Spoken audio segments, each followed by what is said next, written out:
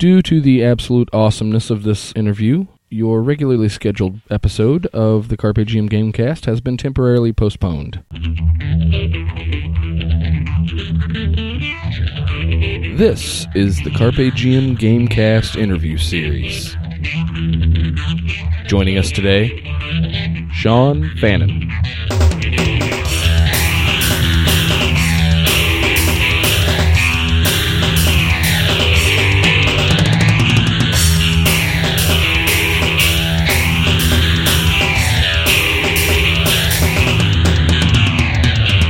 Thank you for joining us. This is the CarpeGM interview series. It's been a while, but we're back, and this time we brought somebody new. We brought Sean Patrick Fannon with us. Sean, say hi to the listeners. And a good morning to y'all. Now, Sean, I want to start off with a little story for you. I love story time. Fantastic. I started doing this a little over a year ago, and I had no idea what I was doing. I was trying to cobble together enough equipment to record a podcast, and I had no idea how to start a website or any of that stuff. And you were the first person in the industry to welcome me there. You were the first person to help me. You at the time, you were working for Drive-Thru RPG. Mm-hmm. And you opened the doors and showed me how open and accepting this community is. So for that, I have to thank you. Well, I don't think my day could get any better unless somebody dropped like $10,000 on my Kickstarter. Dude, that's one of the nicest, most awesome things anyone's said to me in a while, and it's an honor and a pleasure. Thank you so much for saying that. Fantastic. Well, Sean, I know who you are and what you've been doing. Why don't you read what's on the back of your geek card and tell all the listeners who you are, where you've been, what you've been doing, how'd you get here, and we'll just start there and see where the conversation ends up. Crawling from the primordial ooze, I slithered across the ground and grasped for the branches of the tree. No, wait, that's a different story. Wow. Okay, so back in the day when you had to use, your lost teeth with notches marked on them for dice and bark, to carve your character sheets in, I started with the Dungeons and Dragons thing in 1977. Bell bottoms were actually a thing for the first time. This is a terrifying time in history, and this is when this happened. And I saw Star Wars when it was actually first released in the theater, and I discovered Dungeons and Dragons in its first box set where it was first called Dungeons and Dragons. Right. With the terrified archer and wizard in the foreground, and the dragon sitting on piles of treasure in the main part of the image, and the Keep on the Borderlands inside the box. And Keep on the Borderlands, I didn't have Greyhawk or Blackmoor or any of those settings. Didn't really know about them at the time. So I had Borderlands, but I didn't know what those lands were. And being a precocious lad coming hot on the heels of immersion in Lord of the Rings, the novels, which, yes, boys and girls, there was a series of novels before there were the movies. That's correct. And I'll admit I'm a blasphemer. I think the movies improve on the content in some interesting ways, but that's another story. But yeah, I was very much less about stomping around dungeons and stuff like that, although we did it because that's what the adventures were, but I was much more interested in the story and the characters and the cinema and the literariness of it all. And so we needed to know what those lands were that the Keep was on the border of, and that's where I started building Shaintar, although I wasn't calling it that then. I was just calling it the realm. But a lot of elements came to life during that time, and I mention that because right there and then is the beginning of my career as a designer and as a creator, as this precocious young teen. And concepts and ideas and just things I came up with back then influenced pretty much everything I did from that point forward. Now, granted, I was just purely a hobbyist for almost all that time. I had designs to go to West Point, which I did, and wow, was that not a good idea. Spent 2.5 years beating my head against that particular gray stone wall. But that's actually where the Free Lords of Lone Keep come from, and which is there are people in the free lands of Shaintar, is an homage to the the Shire that we built for the SCA and while we were at West Point. So I was even doing all the fantasy gaming and geekery stuff then. I was far more interested in that than I was than the actual being at West Point, which should tell you something. How was that received? Which part? What do you mean? How was that received? When you were at West Point. Oh, we were outsiders then. Yeah, there was a bunch of us, and we even had a couple of military sponsor guys who, for the SCA part at least. But yeah, we were definitely outsiders. We were definitely kind of on the weird side, which is why you didn't really see us out in the open anywhere. We were doing our stuff always, off this one place or behind the doors over there. Okay. But yeah, like I said, I never stopped creating, and I actually discovered Champions and the Hero system while I was at West Point, and may he rest in peace, our very dear friend Colin Hotnett, who was our GM. He was like the first GM for the group that I was playing with there. He's the one who introduced us to the Hero system, and I became very enamored of that system. So after I left and eventually ended up back home, that's how I really got into the games industry. I started out actually writing some articles for Scott Herring's The Gamer magazine. Yeah.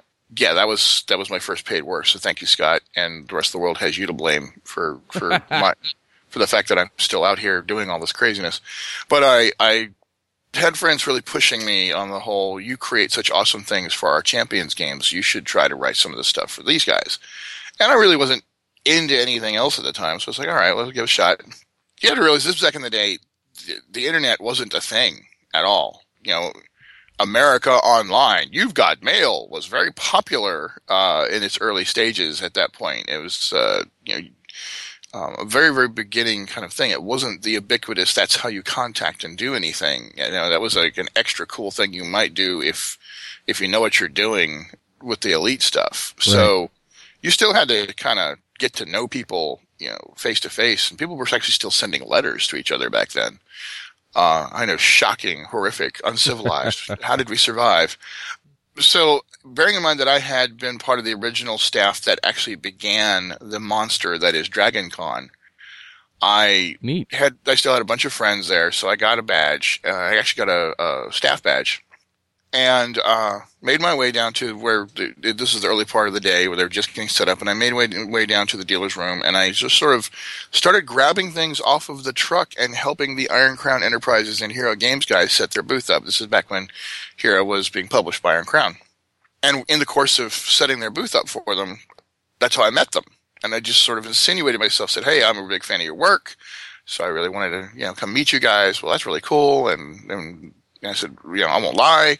I've got some ideas. I was hoping maybe to talk to you guys about publishing, or writing for you.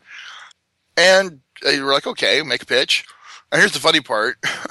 My first pitch, they had to say no to because, I was caught up in the backlash of one of the only truly controversial books ever published that actually ever got yanked from the shelves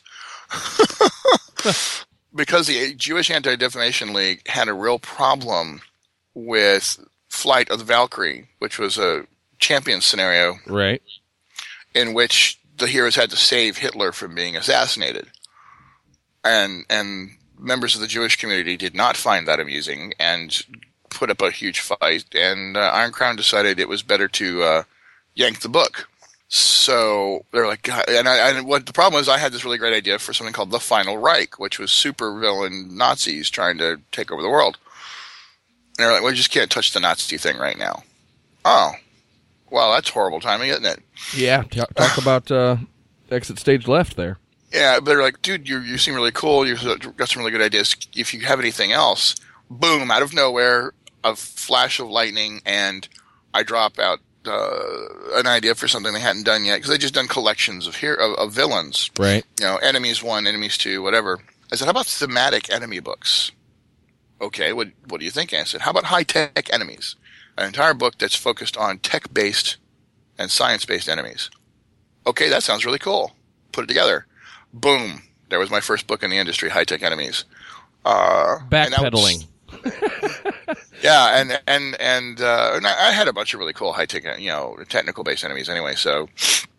And that began my Champions writing career. I was kind of prolific at that point, though nowhere near as prolific as my contemporary Steve Long, or as I always call him, Steve Writes Long. Love you, Steve, dude. Wow.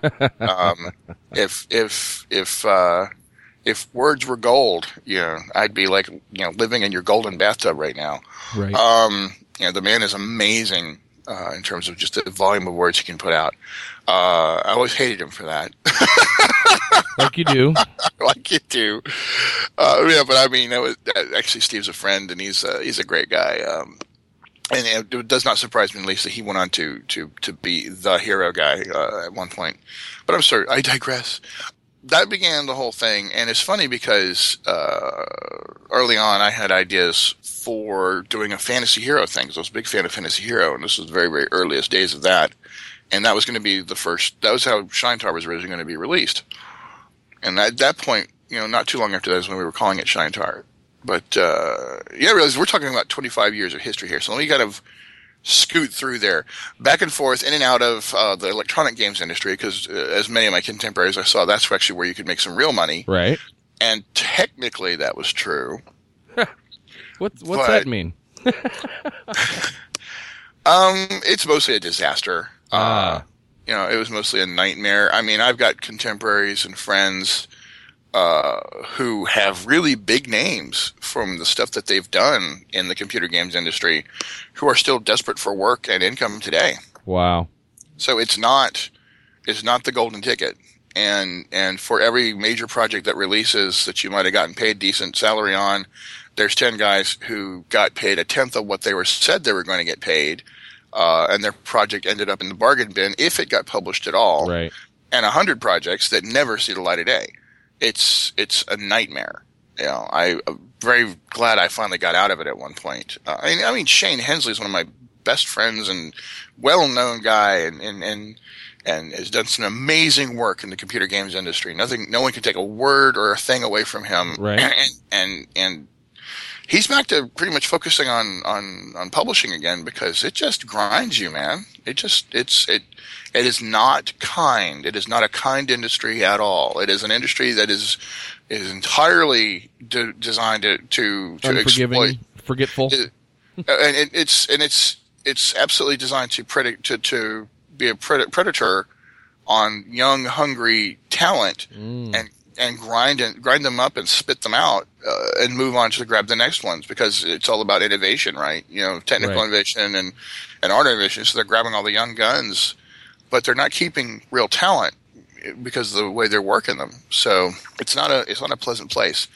And the money is an illusion, because you're making it, but you can't do anything to spend it because you're too busy. Right. Or you're not making it because, what they say they're paying you on paper, becomes delayed checks or half checks, or, everything just falls apart. So I was in and out of that for a long time, but then at the same time, there was times I did pretty much every job there is known to man, except work in the medical field.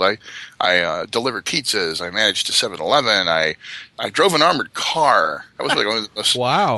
That was one of the most stable jobs I ever had. Working for Loomis Fargo at the time, and I was doing some writing and design in the background, but I was driving an armored car. I was an armed services technician, so. But I did end up getting a job back in the industry, and I did freelance quite a bit. Did some stuff for of course, I worked on the original Star Wars RPG for West End way back when. And I also did some stuff for Shatterzone. Did some stuff for White Wolf. Naturally, I continued to do stuff for Hero Games while they were still a going concern. Did you find that your name attached with the Hero system and the projects from there, did that make it easier for you to slide in as a freelancer? Oh, absolutely. So you didn't have to crawl and claw at that point in your life. You were already pretty well established. Yeah, and that was the way things were, is once you establish yourself as a talent that can get things done, it becomes a heck of a lot easier. And people actually end up asking you to write for them and stuff, which is nice, because everybody's after the stable provider, and or at the very least, it's easy to walk up and say, "Hey, I did this work for these guys." Oh, well, I know those guys, because everybody knows everybody in this industry, right? And so oh yeah, I know those guys. Yeah, sure, I'll give it a shot. Or even right down to, "Hey, Ray, would you talk to your friend over there and see if they'd be willing to hire me to do a book?" That kind of thing. So that worked out to my advantage considerably. But you got to stay with it, man. You got to keep producing, Right. Or it can kick you right square in the butt, and they'll go look for the next guy. But the thing is, of course, that the money is just not really there. But it was still fun, right? I still enjoyed doing it. So I was kicking around doing a bunch of other different things, and ended up taking a job with the Game Manufacturers Association as their events coordinator, and I also did communication stuff for them. And that got me involved in much more deeply in the trade. Oh, I should point out, actually, the major threshold point for me, creatively and professionally, really professionally as much as anything, was writing the Fantasy Role-Playing Gamer's Bible, which was everything you ever want to know about gaming, but thought you'd be a geek if you asked. And I had a very dear friend of mine who had been asked to write it, but he said that because he'd had some interest in involvement in the games industry. He was actually a mentor of mine named Brad Strickland. Back when I was in the Governor's Honors Program, I was one of those elite geek kids growing up, did all the extra programs and stuff like that. But anyway, he mentioned to his agent that he knew somebody who was far more immersed in the current cycle of game design development. So they contacted me, and it was a book that Prima Publishing, who were mostly famous for doing strategy guides for computer games, but they wanted to break into some other entertainment venue stuff. So they were like, hey, we want to do a book all about role-playing games. Like, oh, hell yeah, that would be me. And I got to fly around and travel around and meet a lot of people, and I got to know everybody in the industry at that point. Anybody who's anybody, I got to talk to them. And I did this very complete book about what gaming is, how do you get into it, all the little extra bits and entertaining bits, and history of, and all this other kind of stuff. And I mean, I got to talk to Dave Arneson and Gary Gygax, and I also got to talk to Dave Wesley, which is one of the most unsung heroes of gaming. What a dream project! It was. It really, truly was. And it changed everything for me. There's no question about it. Still known by that book for where a lot of people are concerned. When people constantly ask me, so when are you going to write the third edition? Because I wrote that one, and there was a second edition that we did through Obsidian Studios. Well, the problem is that I don't own the copyright on that. That is owned by Jared Nielsen. And so it's possible one day we'll finally do a third edition. Like I said, Jared owns the copyright, so he and I'd have to work something out. Till then, send the emails to the right guy. Yeah, well, it's just so much. Yeah, that's true. If people want to get a hold of Jared and ask him what he wants to do with it, that's fine. If he wants me to write it, he and I will have to work something out. But it's not like I have a lot of time right now. Right. But I went on to work with Gamma, and then not long after that, with a brief stint with Fresh Games, working in the casual games industry, which just that brief little time I was with them, man, I learned so much. And I'll tell you right now, I still think that the whole app-driven casual game area space that's not the high-end development, crazy graphics, right, it's still a wonderful space to be playing in for when you want to do multimedia stuff with your projects. And I'm looking very seriously at that for stuff with Shaintar. But back on track, after I left Gamma, and then I did that for a little bit, I went to work with the finest company I have ever worked for. I'm incredibly blessed to have spent the time I did with these guys. And that would be One Bookshelf, which are the guys who have Drive-Thru RPG and RPG Now and Drive-Thru Cards and Drive-Thru Comics and all that stuff. Right. I was incredibly honored to work with Steve Wick, one of the Wick brothers who originally ran White Wolf. Steve very smartly focused heavily on the digital distribution thing, and he's just brilliant. And I'll tell you right now, there are 3 major thresholds that have altered the RPG industry as paradigm shifts, and I use that term intentionally, not as a buzzword. Right. The first one is desktop publishing technology development. The development of stuff that enhance the ability to take your home PC or your laptop and turn it into a robust publishing tool. Yeah, absolutely. Massive sea change for RPG and really any creative industry development. And that's the thing, is that RPGs have had had almost as important an impact on the creative industry's business models as the porn industry has. And if anybody underestimates how much porn has influenced the way people do business, then you're not paying attention. They're the reasons the internet works as a business tool. But desktop publishing had a huge impact. That was the first major sea change. The second paradigm shift for the RPG hobby and industry was the digital distribution model as it was put together by James Math and Steve Wick. And then when they actually combined forces, they created the monster that is, the most important thing for any publisher to be connected to. There's no denying it. I mean, all you have to do is look at the on again, off again, romance between Wizards of the Coast, right, and Drive-Thru RPG to realize, Wizards can't deny that there is some sweet water in this stream. I was about to say, Wizards basically is like, why can't I quit you?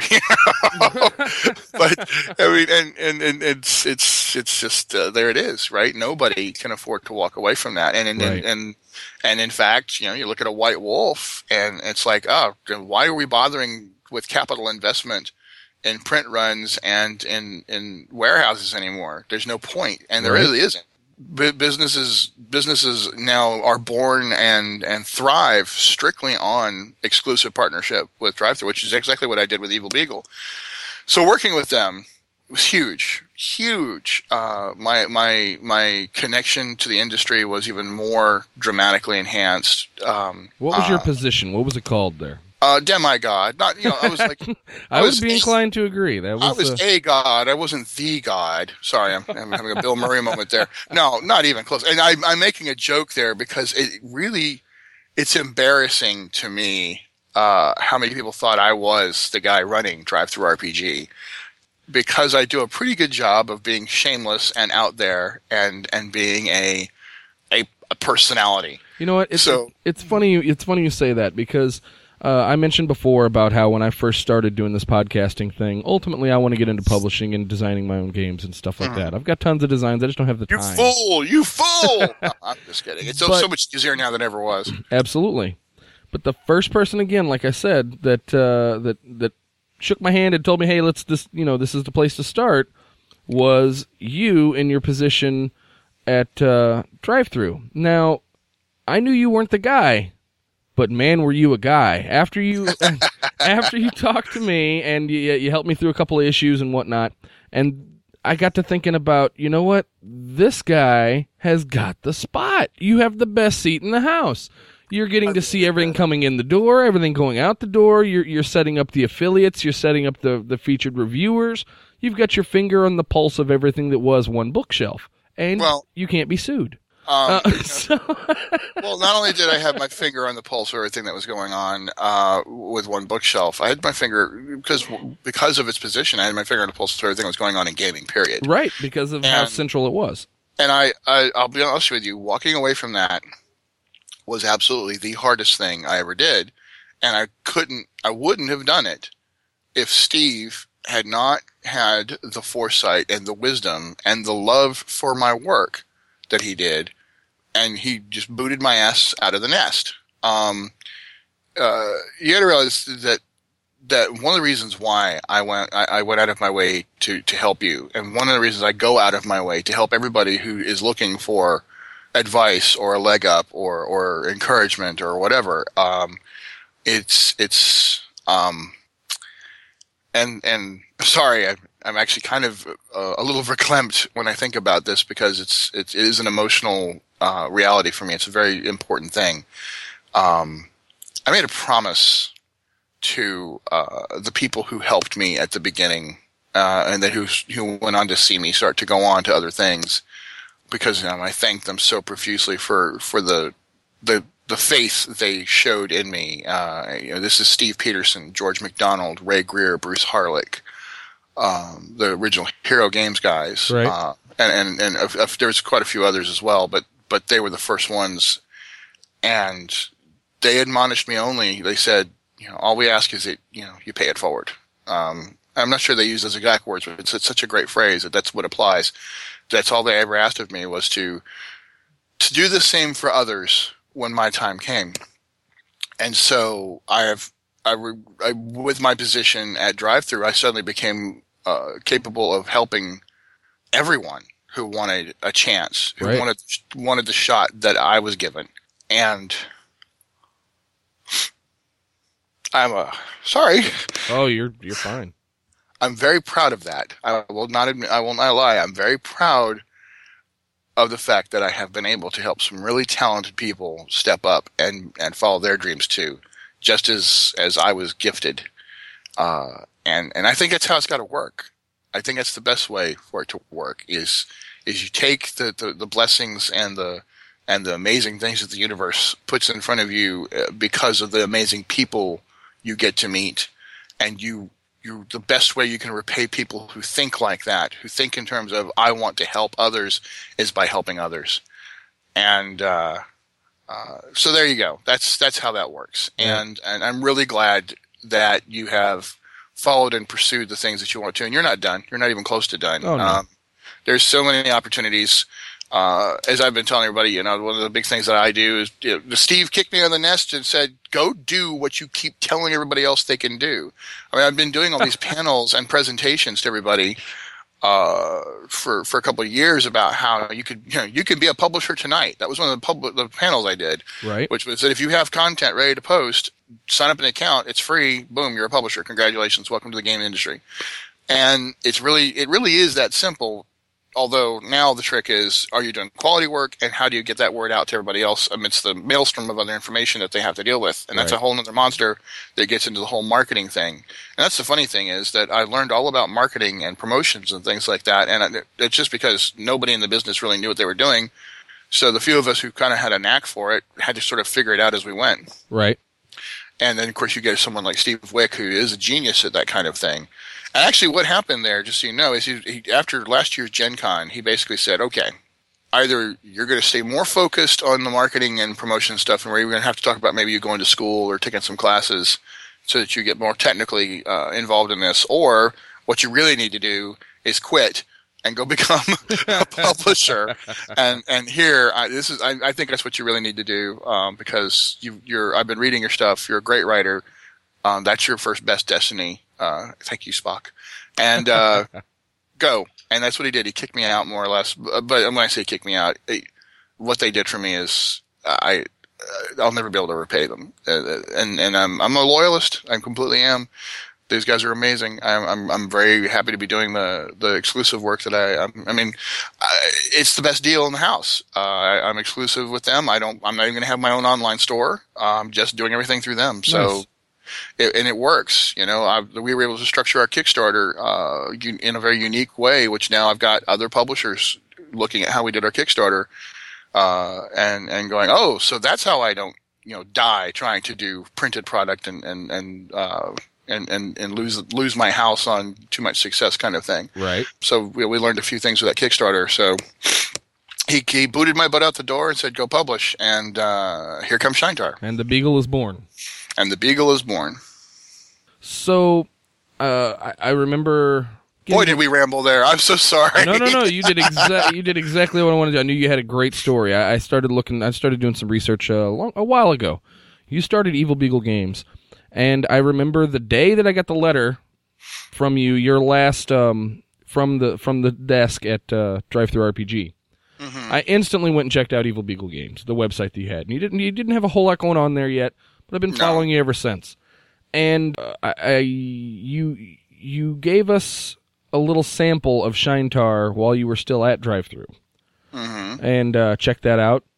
Swallowed it whole. It was good, and now it's a finished product. You sent a notice out to all the featured reviewers and whatnot, and I have to have been at least within the first 5 people to contact you about an interview. I'm pretty sure you were. I have to have been.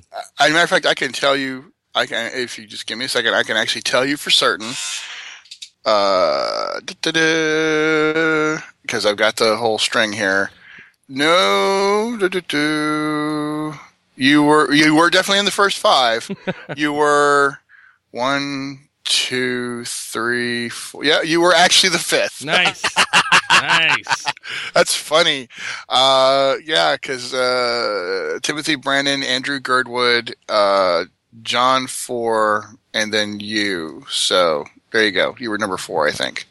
All right. Well, I've been contemplating contacting you once I saw that you established Evil Beagle Games because I wanted to talk to you about that because of your history, and now all of a sudden you've got this dog that is now your product. And that's I don't want to say a rags to riches story, but that's definitely a story that was worth telling, which we pretty much just covered. So, and that was good radio. Thank you very much. That said, the minute I saw that you had the Shaintar book completed, I instantly I just opened the first page and then just sent you the email. Go ahead and tell us about this monster that is Shaintar, and obviously following that, it's Kickstarter that you've got supporting it. What is this high fantasy setting you've got? Well, the trick, of course, is in a world where, fantasy settings arise on every hill. Right. The trick, of course, is, what makes this special? What makes this different? And, that's got to be the focus of your message. There's a lot of dark fantasy, and there's a lot of this fantasy, and there's a lot of odd fantasy.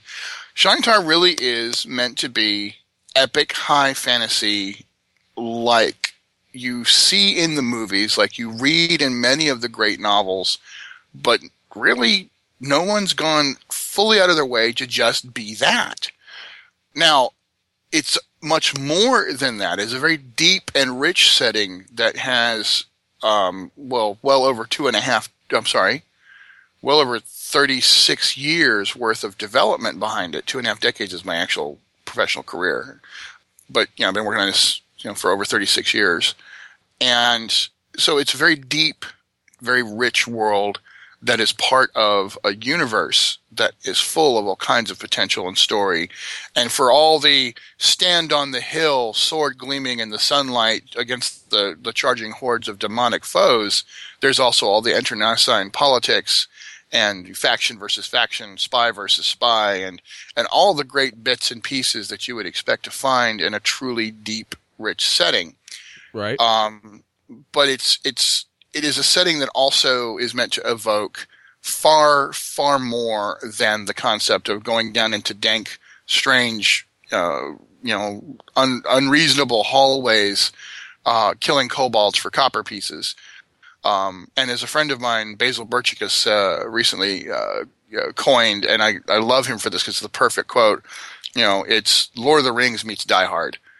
Nice. It is very much that cinematic action-adventure fantasy where you're supposed to do the amazing things. And yes, you may risk it all and you may die, but it won't be because you sprung some goofy trap that, threw an arrow through your throat and you failed your saving throw, whatever, or because some, oozing jelly decided you were good for lunch. That's just not Shaintar. It's great for other games. Don't get me wrong.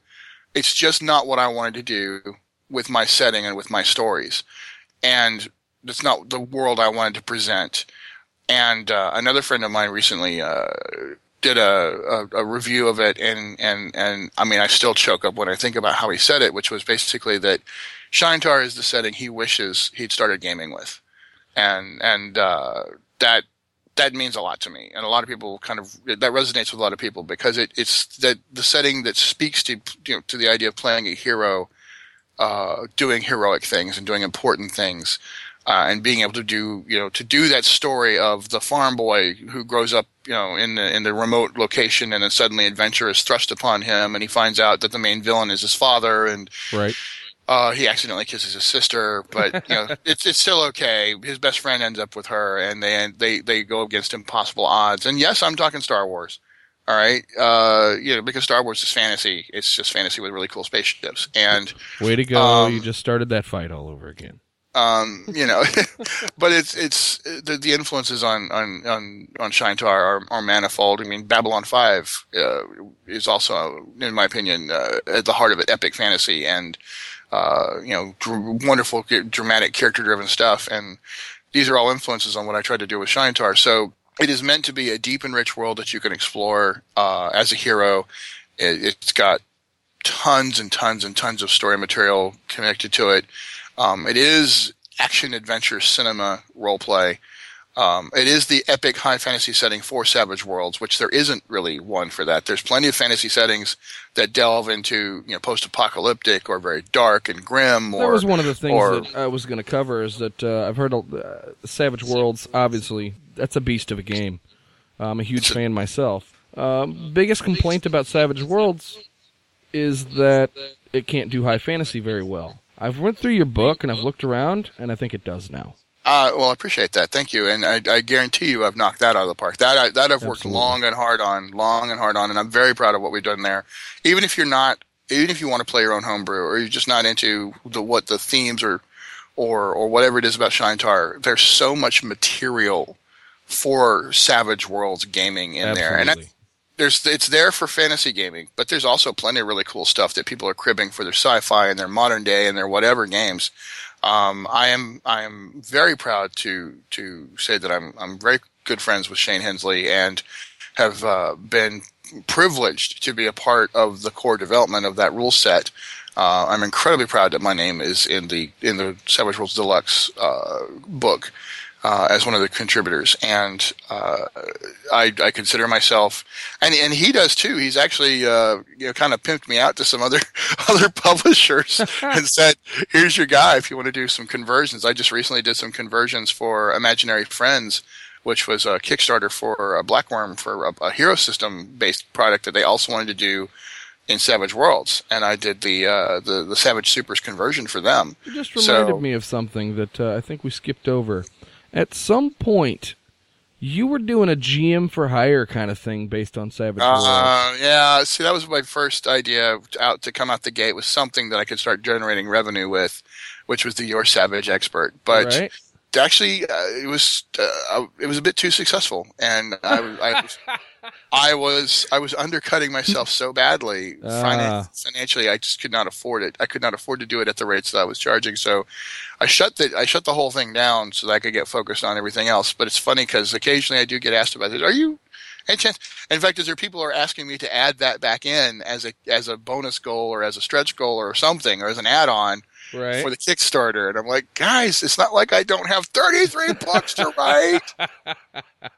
In this case, co-write, because I am bringing in the Shaintar All Stars, which is a really cool thing. But nonetheless, I'm still going to have to oversee all those books. But like I said, it's kind of cool.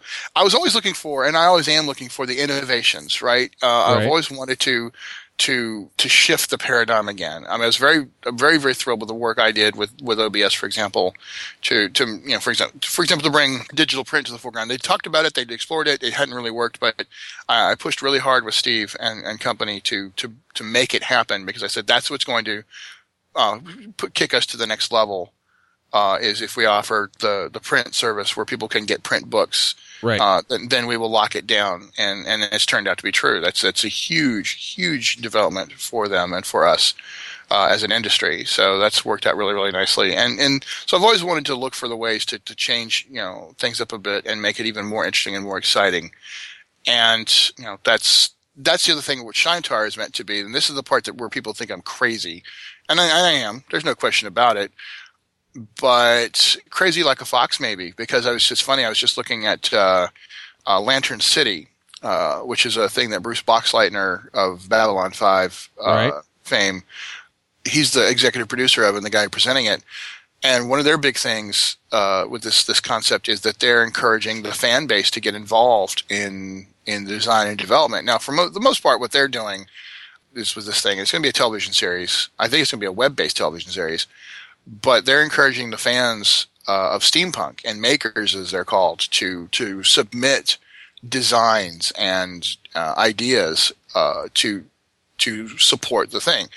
And it's still a one-way filter kind of thing, but at least they're going into that direction. Right. And then you've got the Resistance television series, which has got the connection between the series and the computer game, the massive multiplayer game. Right. So these are things that are going in that direction that I'm going in. And as Lisa Stevens kind of challenged me on this, and so did Jamie Chambers when I made the claim that I was doing the world's first massively multiplayer tabletop RPG with Shaintar, and they're like, well, okay, how can you really say that if you're in light of the living campaigns in the RPGA? And, I was reminded, I've always acknowledged their influence on my ideas, but I had to go back to my Justice in Life website and put this in. The Justice in Life site is the manifestation of an idea I've had going for a long time now. And it's funny because people are surprised how much at the very beginning, as I started to really look at Shaintar as a publishable property, I envisioned it as something that I was sharing with all of the game masters and with all of the players, that this was a shared world. Right. Anybody who's ever played in a convention game with me will tell you that I've always told them, hold on to this character. You get to keep this character. This character is your unique character in my setting, and you can bring this character back and play. If you play in any other convention games I run, or if anything else that I put together, I've always looked at it as a shared experience that you got to stay a part of, and I always wanted to share the world. Well, I've gone completely nuts, and I'm opening up entirely. There'll be a canonical reality that not only does the Kickstarter let you buy landscape and bloodlines and have massive influence and change the map by the time we're done with the Kickstarter, right, but the Justice in Life campaign, which is set in Shaintar, is the first attempt that I know of to create a true one-to-one relationship between player and world, where your character is an official canonical part of the world. If your game master follows the rules, which I'm actually going to write up and post today, if all goes well, knock on wood, and finally get that up and posted, they can run canonical, this happened in the real setting adventures and scenarios and stories that are unique to the world and are theirs to tell. That's pretty neat. And your character, which is registered on the site, can also play in the official Justice in Life games that'll be happening online versus Google Plus and the Roll20 system. Can be played at conventions, and so on and so forth. If you showed up in Huntsville, Alabama, and we meet up, you can come play in the Silver Unicorn Pub, which is my gaming space in my office, and boom, you're playing official continuity games, and you're able to post your stories, and GMs will be able to start. GMs will be able to level up. This is an interesting thing that catches people by surprise, is that not only are players, they're getting to level up their characters, GMs will be able to level up their campaigns, so that as they show more capacity, they get what I'm trying to do. They're doing really cool stories, and they're contributing to the world. They can level up so that they get larger areas of influence, that they can get more level of impact on the greater story and on the meta arcs. Right. So this is the system that we're creating, where the IP, the official intellectual property that is Shaintar, is shared by all of us, and everyone has a direct one-to-one relationship with this truly living world that everyone's playing in. Now, your Kickstarter is, as of this recording, already funded, and you're reaching toward your 6th stretch goal. Yeah, as a matter of fact, I'm clicking on it right now to see if we're still at that $4 away. Oh, that's just funny. Right now, while you and I are talking, it's at $15,956. Right. Wait a minute, not $4. Sorry, I can't math. We are $44 away. Right. Yeah, we're $44 away from stretch goal number 6. So yeah, now there's a lot of stretch goals on this thing. We built this thing to be eminently growable, but yeah, we're doing really well. We've got 17 days to go. We're already funded. I guess you'd say we're at the almost 160% base funding. So yeah, it's been phenomenal. And a lot of the stretch goals are, what do you call them? Splat books? What do you got? Guidebooks. We don't like the word splat book anymore. Guidebook, sorry. You've got guidebooks for different aspects of your game that are going to be written. Yes, they are guidebooks. It's the world book broken up into smaller pieces. So yes, there's all the different guidebooks that expand on a particular area of the world, or there are the Black Lantern reports, which get more into factions and cults and right. and conspiracies and things like that. Because the Black Lanterns, the first Black Lantern book is actually about the Black Lanterns, and it's the super spy group that exists in Shaintar. So there's all those different books that's what the stretch goals are. Now, I was flipping through everything. I saw all your stretch goals, which were, hey, we're going to write another book. We're going to write another book. We're going to write another book. And they're all about specific parts of the world or the people or the organizations or anything like that. They all, and also wizards and such. Then I stumbled across another one, which is a bonus goal that you put up. Mm-hmm. Ed Greenwood is going to write a book with you. Right. Now, these are not stretch goals. These are bonus goals, like you said. Yeah. Bonus goal number 1, Ed Greenwood writes a book. And, yes, he is going to do a book called Serenity, City of Secrets, which is a key city in the middle of the wildlands that all factions and groups and governments are allowed to have emissaries.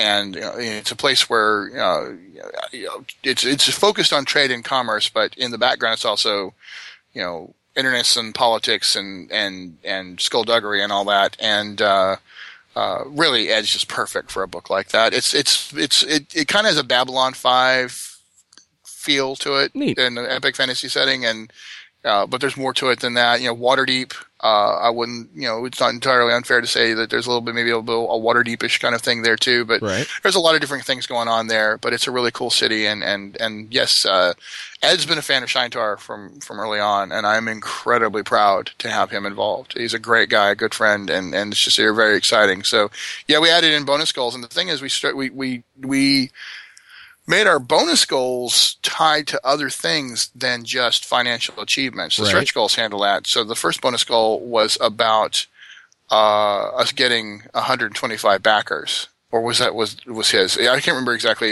He was one of those, and then bonus goal number 2 was Fat Dragon Games gave us a free castle called Castle Winterhawk, which I just announced last night. Tom Tullis and I talked about it, and he really loves the idea of Castle Winterhawk. The IP, the concept, the name, right, is official Shaintar continuity. So not only are we able to give away a free castle, which is the core Castle Castle Winterhawk set, but that has been named officially existing in Shaintar, and we've got some interesting plans for that. I actually talked to Miles Cantier last night, and he's got a really cool idea for Castle Winterhawk as it connects to one of our other bonus goals, which is the Godstrike Tempest, which that one's going to hit, and practice almost certainly will hit today. We've got well over 500 because, like I said, all of it's about memberships to the Facebook group or number of backers. Or actually, I remember now the bonus goal 1 was based on people linking to other sites. We had it'd be 100 postings of the Kickstarter link to other places and a description of the Kickstarter. And we hit that one. 125 backers was the thing that unlocked bonus goal 2. Bonus goal 3 has been predicated on getting 500 members for the Facebook page for Shaintar and 500 likes for the Suzerain page. We're like 4 away, I think, on the Suzerain page at this point. We've already hit the Shaintar one. So that will unlock the Godstrike Tempest, which is me and Miles, the guy who created Suzerain, doing a universe crossover book that, among other things, launches the OmniCosm idea that I have been playing with for a couple of years now. I wasn't sure if we were going to make it there. That's this one's big. Go ahead. Yeah. We're finally connecting, finally doing the OmniCosm thing, which is multiple universes, multiple campaign settings, interconnected canonically. So, Godstrike Tempest is an event book that will connect Suzerain's multiverse with the Shaintar universe, and just it will blow the doors off. It is going to introduce all kinds of bigger cosmological things that take it just from here's Shaintar as a cool continent with lots of stuff happening to here's Shaintar, part of a bigger world that is now interconnected with a larger universe. So that is a blow the doors off epic kind of thing that's going to happen there. And we just announced bonus goal number 4, which is based on us getting 225 backers for the Kickstarter, and that's one called the 6 times epic. We've got 6 print and play tabletop maps from the Dramascape people, right? Just because they're huge fans of Shaintar, and I'm huge fans of their work too. They're just amazing. And then we got 6 epic one-sheet adventures being written by 6 of the Shaintar All-Stars, which includes Eddie Webb and Steve Perrin and people like that, writing one-sheet scenarios tied to these really cool maps. So we keep adding these, and we're not done. There's more bonus goals behind that are just amazing things being done by incredible people who love and support Shaintar and want to see me succeed with this. I, again, remain utterly humbled by the support I've gotten to pull this together. So it's some exciting stuff. And then we've got the add-ons, which is how we decided to handle the print and shipping thing. And that's where I've got other publishers looking at how we're doing things and going, oh, so that's how I could do that and not kill myself. Right. And all props to Miles Cantier for this, because he's the one that conceived this, which is to do it as an add-on using the print-on-demand and shipping options from DriveThruRPG. People can do it as an add-on to their pledge, and they can get print versions, including now a Shaintar Legends Unleashed Kickstarter exclusive version, which is one that will have graphics and there's some additional content and art that is exclusive only to the Kickstarter and will never be made available otherwise. Nice. So what you've done with the add-ons is essentially, once you pledge at a certain level or higher, you can change the way you get your product. You can get a soft cover, you can get a hard cover, you can get, and you can choose this, and basically you just simply add on the price of that, whether you want the hard cover, the soft cover, if you want the PDF, it is as it is. Yeah. But so that's pretty brilliant, man. And that couldn't happen without One Bookshelf and Drive-Thru, right? Oh no, people are like, well, how come you never did anything like this before? And I said, because I have been waiting for the ideas the ideas I've been helping to develop. I've been waiting for them to come to fruition, and I've been waiting for the technology and the business models to exist that can do business the way that makes sense for me, because I'm not a business guy. For all the fact that I'm considered one of the business gurus in this industry, and people are constantly asking me to consult with them about how to do this, I'm not a business guy. I mean, Steve Wick is a business guy. The man knows it like you would not believe. And there's so many others that are just amazing. The folks who run Atlas Games, they're business people, right? I mean, there's people who know business. Right. I'm not that guy. But if you're talking about in terms of innovations and ideas and how to apply technology and social interconnectivity and things like that, I suppose you could say I'm pretty good at that. And so I've been waiting for I've been waiting for all of that stuff to come together. Well, I'll be honest with you. My partnership with Savage Mojo is the other reason this works, right? My relationship with DriveThruRPG and the technology there, but also my relationship with Savage Mojo. They're the ones who are the absolute experts at collecting artists and graphics people and putting together the production and development of product. And my long-standing friendship and relationship with them is the other thing that makes this possible. And that's, it's all about the relationships I've built, and those relationships interconnecting in a way that lets me then pull it all together into one package that works. With me basically being the circus leader with the big top hat in the center ring, going, ladies and gentlemen, here in the center ring, you'll find this, but then over here in this ring, you'll see this cool thing happening, and over there is that cool thing happening, and we're all sharing in this together. Welcome to the circus that is Shaintar and Sean's Crazy World. So it's, that's pretty much my job. And the funny thing is how much of this wasn't planned. As long as we spent planning this Kickstarter, so much of this stuff exploded after the Kickstarter started running, and I started getting contacts with people, and I started getting inspired. So the FAQ, for example, people wanted to figure out how to do different stretch goals as their add-ons. The world-building thing has really exploded, for example. People really wanting to add additional cities or villages or the ability to build other bloodlines on top of the stuff they've already pledged to do. Right. People wanting to, can they do organizations instead of kingdoms? It's just all these different things that they want to do. I imagine what you're getting there is a piece of their game to your product. Yes. Rather than, someone had a great adventure that was centered around a really neat organization rather than a kingdom. Yep. Your stretch goal says kingdom. They want to know if they can put in an organization to help immortalize that memory, and that's something really powerful that you can only really get in this industry with this hobby. Yep. I'm incredibly proud of that about who we are. And that's, as I said from the beginning, I've always wanted to share. The world itself is set up for that. What kills people is they look at the map and say, where can I squeeze in? There's so many things on there. I said, well, most of those things are not what you think they are. They're not as set in stone as you think they are. If you like that name, we can set it there. That city is not really, I've not done anything with that city yet. You want it? You can have it. They're like, are you kidding me? And I said, no, I'm not. That's how I built this thing. I built this thing from the top down there's all these places on the map that are part of regions, and those regions, I know what's going on with those regions, but I always meant for each and every GM and each and every campaign to have, to be able to build a home on that map and expand out from there. And so the map was designed, the world was designed with this idea from the very, very beginning. Sean, brilliant. Thank you. Now, I guess maybe we're working backwards here, but the art for this book. Mm-hmm. This book is beautiful, man. Oh man, isn't it? I can't take any credit for that other than to say, yeah, I know good people. Yeah, who are the artists? Is that people you all pulled together from Savage Mojo, or?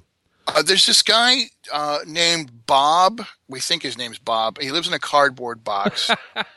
We give him pork and beans, and he does art. No, I'm kidding. Bob's the man. Well, actually, the man is there's two that I have to name up front, and it's Aaron Acevedo and Jason Engel, because they're the partners in crime that are at the center of this. And we all met and worked together way back when, and during the Obsidian Studios days. Jason had been hired by the same guy who hired me, because he was a brilliant illustrator, but he's very, very young and kind of just getting started and learning his craft. And he and I sort of partnered at the very beginning. And he just somehow got what I was thinking with Shaintar and with epic fantasy stuff. And so he became the definitive artist for Shaintar. No questions asked. In those early days, 1999 is when we first started working together. And then there's this guy, Aaron Acevedo, who walked up to me at a little mini con that was going on in Jacksonville, Florida, saying that he wanted to be a writer. And I was impressed with him. We hung out, me, him, and Kevin Ranson, who's the Crystal Lich. He's very well known actually as a movie reviewer, and he's also an incredibly talented guy. We're all still very good friends. But Ace started learning some graphic layout stuff by necessity. Somebody needed to figure it out, and that's how Ace got his foot in the door, was learning the tools for graphic layout and design, and then just sort of started picking up on art ideas as well. So here's this guy who wanted to be a writer, and is actually a very good writer, who became an award-winning artist in the games industry, just because of hanging out with the talent that was Jason Engel and learning these tools and stuff like that. And now he's the art director for Pinnacle as well as for Savage Mojo. And an incredible graphics guy, and just really sharp, amazing eye. And then he and Jason took over the look and feel and the art for Shaintar, and working with, of course, what they knew I wanted. They went nuts with it. But then they brought in people like Tomek, who did the cover, and that cover for Legends Arise is so Shaintar, so perfectly Shaintar. There's just no question beyond it. God, it's so gorgeous. And the cool thing is, and I'll go ahead. I'll give you this as an exclusive. I haven't told anybody yet. Nice. Tomek is working on the Legends Unleashed cover, and my notes to him were I wanted to do it as a companion piece to the Legends Arise cover, right? Featuring creatures of darkness instead of creatures of flame, because that's what's on the Arise book, and an all-female hero cast instead of an all-male hero cast, which is like one on Arise. Nice. So there's going to be all-female heroes fighting a big creature of darkness on the cover of Legends Unleashed, so that we can kind of get that balance.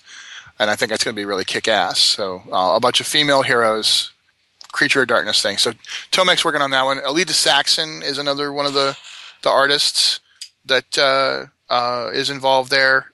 She did a lot of the coloring stuff on Jason's pencils. And she's really, really gifted. The paint, the painting style that you see in a lot of those images. Right. And there's quite a few others too. I'm remiss in not knowing their names off the top of my head, but they're all amazing people who've done phenomenal work for the product. And just I can't say enough about Savage Mojo. And I know a number of other publishers are going the route that I've gone. And if they're not, they should. Savage Mojo is the perfect partner to work with for something like this. Get them involved. You can set up a great deal with them. They know what they're doing. They can make sure your product line is going to be top-notch quality. They've already got everything in-house. And so there's my pitch to them. They are my friends. I'm totally biased. We've known each other for years. They're some of the dearest friends I have in this world. But that's the blessing of what I do, is that I become very, very good friends with the people I work with, and it works. These guys are phenomenal talents, and I'm incredibly grateful. And anybody who works with them is going to do well. Very neat. There'll be links in the show notes for all of this stuff, for the record. Oh, thank you. So we'll make sure that everybody can get to Savage Mojo, or obviously your stuff, pretty easily. Okay, so Sean, what's next for Shaintar? I mean, you've got the Kickstarter, you've got the guidebooks, you've got the book being written. I know the reason I'm asking is because you have plans of a multi-world, what's the word I'm looking for there? System? Yeah, system. The continuity in the OmniCosm. Right. What are your plans from this point forward? Basically with the Godstorm, or the Godstrike Tempest, that actually ironic. I don't want to say the back door, but essentially sort of is the back door into the OmniCosm, because it's just an excellent opportunity. And there are a couple of other settings that I am in negotiations with people. In fact, one of them is a done deal, and that will be one of the next bonus goals. And that will be another setting that also gets interconnected with Shaintar through a bonus goal book. And then there's another one after that I'm in negotiation with some people who just wrapped up their Kickstarter. And that will be probably one of the most amazing and oddest connections you could imagine, but it will be so freaking cool, and it really will blow the doors off the OmniCosm idea. And of course, we're doing it through the epic fantasy side of things, but eventually, Suzerain is not just fantasy, so you've already got multi-genre stuff going on there. And so yes, this is all Savage Worlds, so this becomes a huge thing for Savage Worlds fans. But I also have got some stuff going on in the background. I'm working with some really interesting people, like David Pulver, for example, on some other ideas that get into the system stuff. And Scott Coram, I was working on with him for a while now on the OmniCosm stuff in the background. He's actually one of the Shaintar All-Stars. He's very much involved in this, and he and I still have plans for the bigger picture, which Shaintar is now going to be a part of. Right. And so that's sort of how we build on this. The Justice in Life campaign is also a huge part of this as well, and I'm definitely excited about getting that going forward, and people having this interconnectivity there. And building on that, I have some ideas about other media stuff that I want to do. And people are like, well, if you're opening up your IP so that everybody can share it, how can you do multimedia? And it's like, people just don't get it. The world has changed. It's just entirely doable, and we're going to go there. So I'm actually planning on trying to talk to some folks that are doing computer game design stuff, and we're looking at not a traditional PC game or anything like that. It's just not an area I want to go yet. If somebody else likes Shaintar enough that they want to go there, totally open to the discussion. But for my own purposes, I have other ideas. I'm looking at the tablet market primarily, okay. And doing some app stuff for tablets and phones and that kind of thing. And I want to set up tools that really work from the social connectivity technology that is so ubiquitous to create the ability to regularly connect to and be a part of the world in multiple ways, which includes those who like resource management stuff and those who like political interaction stuff. I want to set up things so that they can be doing things, in the quote unquote between session, but it's gameplay stuff that they can enjoy. That's all part of the world and the greater universe. So these are big plans and ideas that I have that expand out just from this one epic fantasy setting. Because Shaintar is just a continent and some islands on a world called Starfall. And Starfall is just a single world in what was itself an interstellar empire based on magical technology. And that's just all the content I can come up with that's all driven from the Shaintar continuity. Right. And that doesn't even get into how much it interconnects with all these other continuities. So starting from a different pivot point. Yeah, we're just starting to unlock the potential here in what I think is something that again is a paradigm shift. I don't think anyone has ever quite gone as crazy as I'm going with this. And it's fun. I think we're going to have a lot of fun. No doubt about that. It's pretty intriguing, and I'm really looking forward to seeing where this goes from this point forward. Thank you. I'll be watching, just like I have been. Appreciate that. So, obviously, check the show notes. We're going to put links on there to Sean's Kickstarter and all of the things that he's talked about. Now, we're going to take the conversation in a slightly different direction. On my podcast, on the Gamecast, we're doing a thing where I'm having listeners write in about Game Store Weirdos. Now, they could be from a convention or a game store or any other place where geeks congregate. But there's those guys that are story worthy. Those guys that you just got to go tell somebody about, later on down the road. The stories that you tell about, oh my God, this guy walked into the store. And I was wondering if you had any of those. You got one you can share with us, Sean? At the risk of embarrassing him slightly, yeah, I got a great one, and I want to go ahead and open it from the front that he has become a friend of mine. Matter of fact, we're sharing a room thanks to his generosity. We're sharing a room at Gen Con this year because he kind of stepped up when I was like, oh God, I need a room at Gen Con. And of course, Gen Con housing is a nightmare. Right. Just an absolute nightmare. But a few Gen Cons ago, and I mean many few Gen Cons ago, when I was first doing a lot of stuff for Hero Games, I met two guys, and one of them was Ross Watson, who went on to fame with Fantasy Flight games. As a matter of fact, had me do some stuff for Fantasy Flight, both got me involved in doing stuff for Dark Heresy, but at the same time opened the door for me to do some work on the Star Wars stuff for them. But he and another guy walked up to me, and they both basically presented themselves as fans of my work. But this other guy started to go off on me and just went on this diatribe about how he really liked that I did this, but he really didn't, and then he went on to me about the Mutant File. Now, the Mutant File, I will admit, is probably the most controversial book I ever did for Champions, because I challenged a lot of preconceived notions about how to design characters for supervillain books and for things like that. The agents were more than 250 points. Nice. In the Mutant File, which standard starting characters in Champions were not, you did 250, so how dare you make an agent that was more than 250 points? And like, look, everybody's been playing this thing. This is the 4th edition, right? People did not trash their characters. They've been playing a long time. It's time to produce material meant for those advanced campaigns. And that's what the Mutant File was supposed to be. And it was also an homage to, and a very direct homage to, the whole mutant concept from Marvel Comics. So, and there was a lot of pre-established stuff that I had to go on, and they just just basically to update and revise. But he was going off on me about, why did you do it exactly like that? And why does this? Why? I mean, he really hammered me. And at first I was like kind of just backing up, and he's just so passionate and so direct and so, and Ross the whole time is like, dude, back up a little bit, okay? Give him, and he's like, so looking totally embarrassed.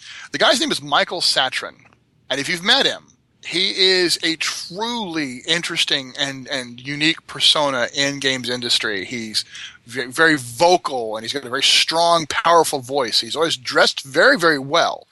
Probably one of the best dressed guys in gaming when it comes down to it. He's just always presenting himself as a well dressed and forthright and professional.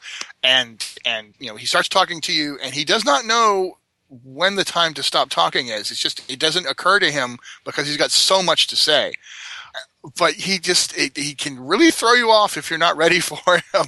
But he's gone on to become this guy. He's doing Hero Game stuff. He's a huge fan, always has been, of Hero Games, and now he's writing stuff. And he did this really wonderful, successful Kickstarter for something called Imaginary Friends, which I have to say is probably one of, if not the most unique thing I have ever seen done for superhero gaming ever. I mean, this is really bizarre, wonderful, fun stuff. And I had the privilege of doing the Savage Worlds conversions for it. So the thing about the story is, here I got basically hammered by this guy, right? Right. That I thought didn't like me by the time the conversation was over. But damned if he didn't find me at every convention then and always act like he was really happy to talk to me, even though he wasn't always happy to talk about what we were talking about. And then to find out, he went on to become a publisher and a writer and a designer and a friend. Well, right. So I didn't see it coming, but it was really kind of an interesting way that turned around. So you actually took the bull by the horns, as it was, and befriended your Game Store Weirdo. Yeah, to a degree, I really did. I'd say the difference here is that he wasn't really blowing smoke. He can apparently actually do it, and he knew what he was talking about. So yeah, as it turns out, and that's the thing is, he wasn't just saying, he wasn't just criticizing to criticizing. He actually had legitimate ideas, and he ultimately did understand where I was coming from, and I think, he went on to think long and hard about what it really meant, and decided to bring his own stuff to it. Now, as a variant on this story, I will also reveal something else that Right. the typical game store weirdo. We all know one of the classic problems is they're not always aware of their hygienic Right. profile, right? So, and this, when you work in the industry, this becomes a exacerbated issue that you constantly run into. And when you work for one of the largest conventions in the world, which at the time I was working for Origins, Right. it's even more manifold, because then you're talking about an actual environmental hazard on a larger scale. And so myself and my very good friend Matt Ragsdale, who was the sales guy, in charge of sales and related to things for Gamma, while I was the events coordinator, we started coming up with these plans that we wanted to push forward. We wanted in the gift bag, for example, we wanted to provide toothpaste and toothbrushes and soap and deodorant, Right. and things like that, with a big sign that says, "Dear gamer, please Use use these," right? But we didn't stop there. We actually started. We went to Anthony Gallela, the executive director, with a only half kidding proposal that we go after Febreze as a sponsor for Origins. And we even wanted to go so far as to get them to put arches up over the main entrances to all the main halls that are constantly spritzing Febreze. That's hilarious. On all the gamers to diminish the gamer funk. We thought this was a great idea, but Anthony's like, as much as he laughed, I think he almost started crying from laughing so hard. He finally nixed it. But I don't know. I still think that could work. And I'm pretty sure, if you're listening, buddy, we still got to try to make that happen one day. Well, that just means you got to make your Shaintar deodorant. And it's merchandising, man. Merchandising, Shaintar, a hero. Make sure you smell like a hero, but not a hero who just fought, right?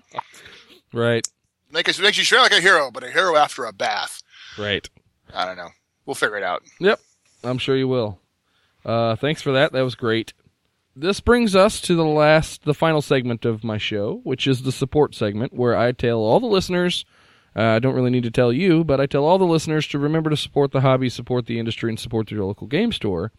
But then I ask you, my guest, to support something that is not necessarily one of your own projects that you think people need to see, or you just feel you need to get the word out on. Oh, this is easy. What you got?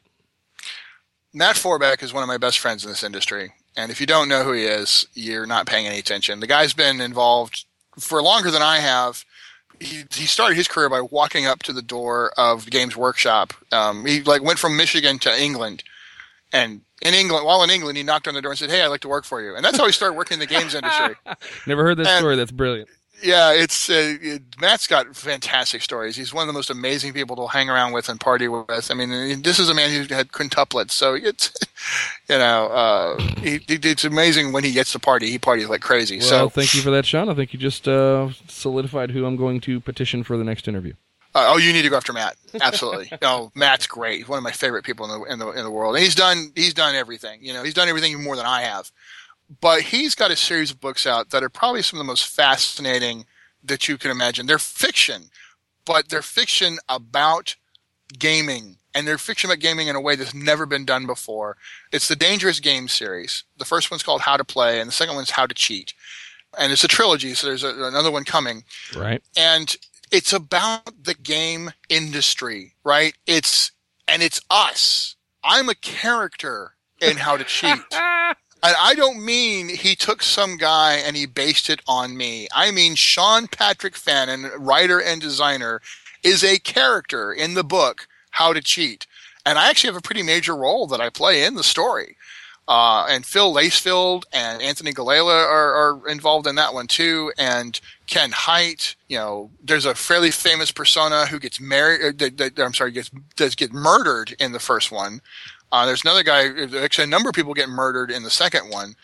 But we're talking about every major name in the games industry you can think of appears in these books, and many of them have lines. Many of them, and Matt writes us all perfectly. I mean, I could not write myself better than Matt did in this book. Right. Oh, and Corinne, my lovely lady Corinne Seabolt is also a character in this book. And he did a wonderful job with her too. She's not a woman to mess with if you hack her off. He did a great job with her too. So we're both characters in that book, and everybody in this industry.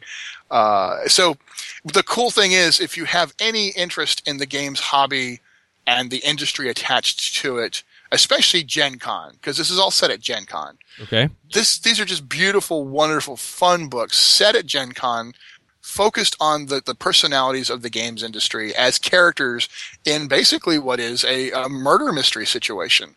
So if you can imagine trying to put all those ideas together, it works phenomenally well. And Matt is just a great writer who has a lot of fun with his work. Matter of fact, I just came across a quote that he said somewhere, and I'm trying to remember where it was. I'm going to have to, unfortunately, I have to paraphrase it because I can't find it right off the bat. But basically, it's like, if you're not having fun writing, then how are they going to have any fun reading it? Yeah, and, agree with that. He's absolutely right. So, and it comes out so much in his work. I can't say enough good things about his work, really, and I'm very proud to be his friend, and I'm very proud of being involved in his work. So there you go. That's my pitch. Very neat. I'll put the link in the show notes for those that are interested, and for those that aren't, go check it out anyway. Because we said so. Absolutely. You heard it. You heard it here. Sean, thanks again so much for coming on the show. I hope sometime to have you back again. I'm sure that we haven't tapped the well. I think a post-KS interview was definitely in order, especially to see how things are going with the Justice in Life campaign. Sounds great. And we'll get together off the air and figure out when that's going to be, but definitely. Thank you so much for coming on the air again once again, and thanks so much for all the help you gave me early on. I mean, I guess it's still early on. I've been doing this for about a year, so. Dan, my honor and my pleasure, and if I had some small part in what you're doing, that's something for me to be proud of. Thanks. Fantastic. Why don't you tell the listeners where to find you if they need if they so desire? Sorry to interrupt. I just remembered one thing. I've heard you referred to as the Mad Irishman. Is that the Big Irish? The Big Irish. That's what it is. Why? Well, I'm large and I'm Irish. I'm not sure how hard that really is now, is it? Sean Patrick Fannon of the Fenians of County Roscommon, don't you know, directly descended from Finn McCool himself, great Irish hero. Both my mother's side and my father's side of the family, very Irish. And with a name like Sean Patrick kind of says it all right there. I can drink like a madman. It's really true. I work in a pub. I mean, my office is a pub with a fully stocked bar and everything. The funny thing is, on a daily basis, I'm putting the kids of Coke Zero executives through college with as much Coke Zero as I drink. I really don't drink alcohol on a daily basis, but at conventions and parties, apparently, I drink so much people wonder why I'm not dead. It's just a thing. I don't know what it is. I'm mostly because I drink with Matt Forbeck. That's pretty much how I'm able to drink like I do, because the man is a machine himself. And you'd think he was Irish, and he probably is. But yeah, it's just I'm a big guy, right? I'm 6'1" and not thin, right? And because I'm bigger than most professional wrestlers. Wow. And I've got an Irish name, so really it's kind of how it stuck. Big Irish. Sounds good. All right, let's try Big Irish gamer, Big Irish whatever. So. Yeah. Let's try this again. Go ahead and tell everybody where they can find you. Well, like I said, I'm the only Sean Patrick fan that I know of on Facebook. Also on G+, very easy to find there. And in both places, and you definitely want to join the Shaintar Legends Unleashed Facebook group. It's open. Because it's a group, somebody still has to say yes, but you still see what's going on until somebody clicks yes, and we click yes like within moments because everybody on there clicks yes. There's also the Shaintar Land of Legends community, Facebook or G+ community. EvilBeagleGames.com is my website for the Evil Beagle company. And then evilbeaglegames@gmail.com is my email address. So these are all easy ways to get a hold of me. All right, I'll put all those in the show notes. Once again, thanks for joining us. This has been the CarpeGM interview series on the mics with Sean Fannon. Sean, say goodbye. Goodbye! Thank you. Good night.